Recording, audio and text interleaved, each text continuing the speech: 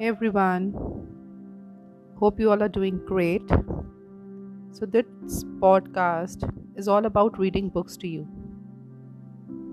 As a book lover, I really find it very difficult to have an idle time to sit down and read books. Moreover, reading it online is again a strain, too much strain, in fact, for the eyes and for the brain too.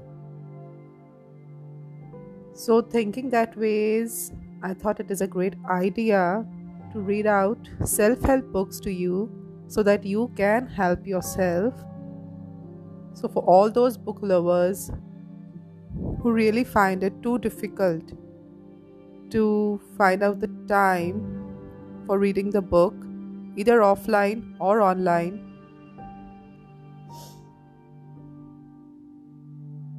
the only question that comes up in my mind is whether I should be reading the book page by page to you or the entire chapter, or shall I cover some certain specific topics like success, job, career, marriage, relationships.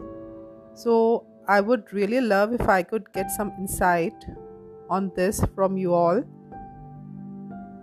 So let us start. So the book which I am starting with is The Power of Your Subconscious Mind by Joseph Murphy. So here it goes. The first page.